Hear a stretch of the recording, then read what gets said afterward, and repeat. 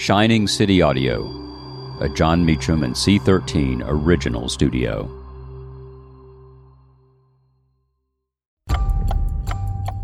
February 16, 1861, Abraham Lincoln speaks in Buffalo, New York. I'm Jon Meacham, and this is Reflections of History.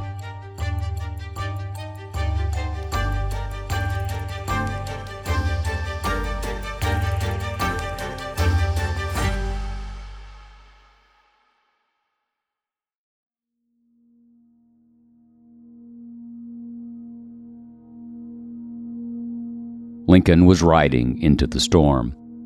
The president-elect had left Springfield on Monday, February 11, 1861, bound for Washington. He had resisted entreaties to come to the capital earlier in the winter. "I don't want to go before the middle of February because I expect they will drive me insane after I get there, and I want to keep tolerably sane, at least until after the inauguration," he remarked. Lincoln now set off on what he modestly called an errand of national importance. Scheduled to speak at several points along the route, Lincoln asked organizers to be efficient, writing, "Please arrange no ceremonies which will waste time." To borrow a phrase from one of his 20th century successors, Franklin Roosevelt, Lincoln's remarks en route to Washington formed a kind of rolling fireside chat, a presidential conversation with the country about the country. As he left aboard the inaugural express from the Great Western Depot in Springfield, Lincoln struck elegiac notes. "For more than a quarter of a century I have lived among you, and during all that time have received nothing but kindness at your hands. Here I have lived from my youth until now I am an old man. Here the most sacred ties of earth were assumed. Here all my children were born, and here one of them lies buried. To you, dear friends, I owe all that I have, all that I am. All the strange, checkered past seems to crowd now upon my mind. Today I leave you. I go to assume a task more difficult than that which devolved upon George Washington. Unless the great God who assisted him shall be with me and aid me, I must fail. But if the same omniscient mind and almighty arm that directed and protected him shall guide and support me, I shall not fail, I shall succeed. Let us all pray that the God of our fathers may not forsake us now. To him I commend you all.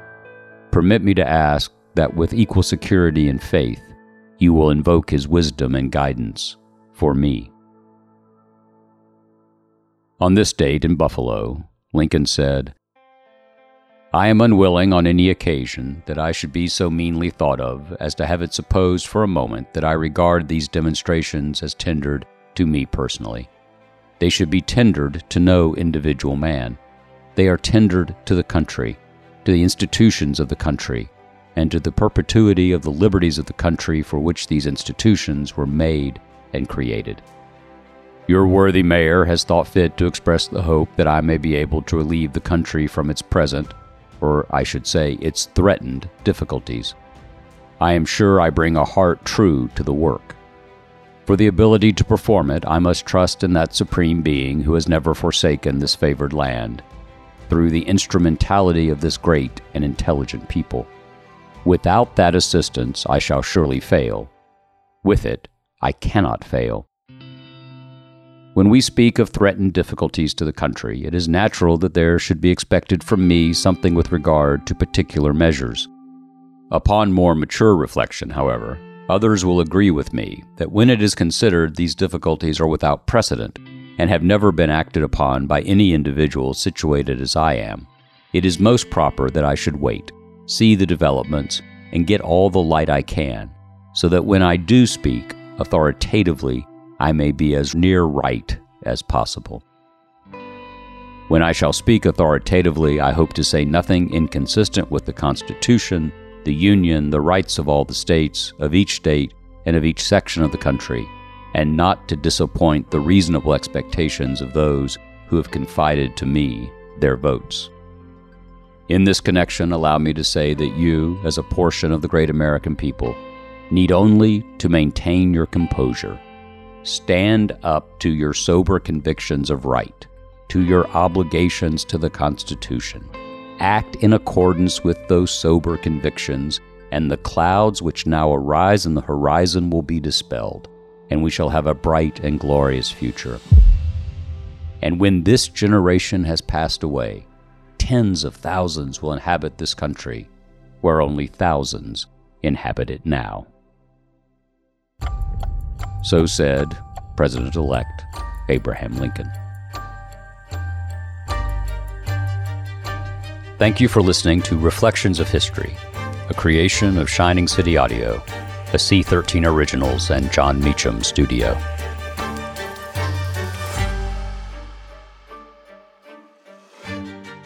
Reflections of History is executive produced by me, John Meacham, and Chris Corcoran, Chief Content Officer and founding partner of Cadence 13. Production and editing led by Lloyd Lockridge, Margot Gray, and Chris Basil. Production assistance by Andy Jaskowitz and Adam Macias. Cadence 13 is an Odyssey company. I'm Lauren Sherman, the writer behind Puck's Fashion and Beauty Memo line sheet, and I'd like to welcome you to my new show, Fashion People. On every episode of Fashion People, I'll be talking to insiders about the stuff we're all whispering between the press releases, from M&A rumors to celebrity stylist dish to the future of legacy media.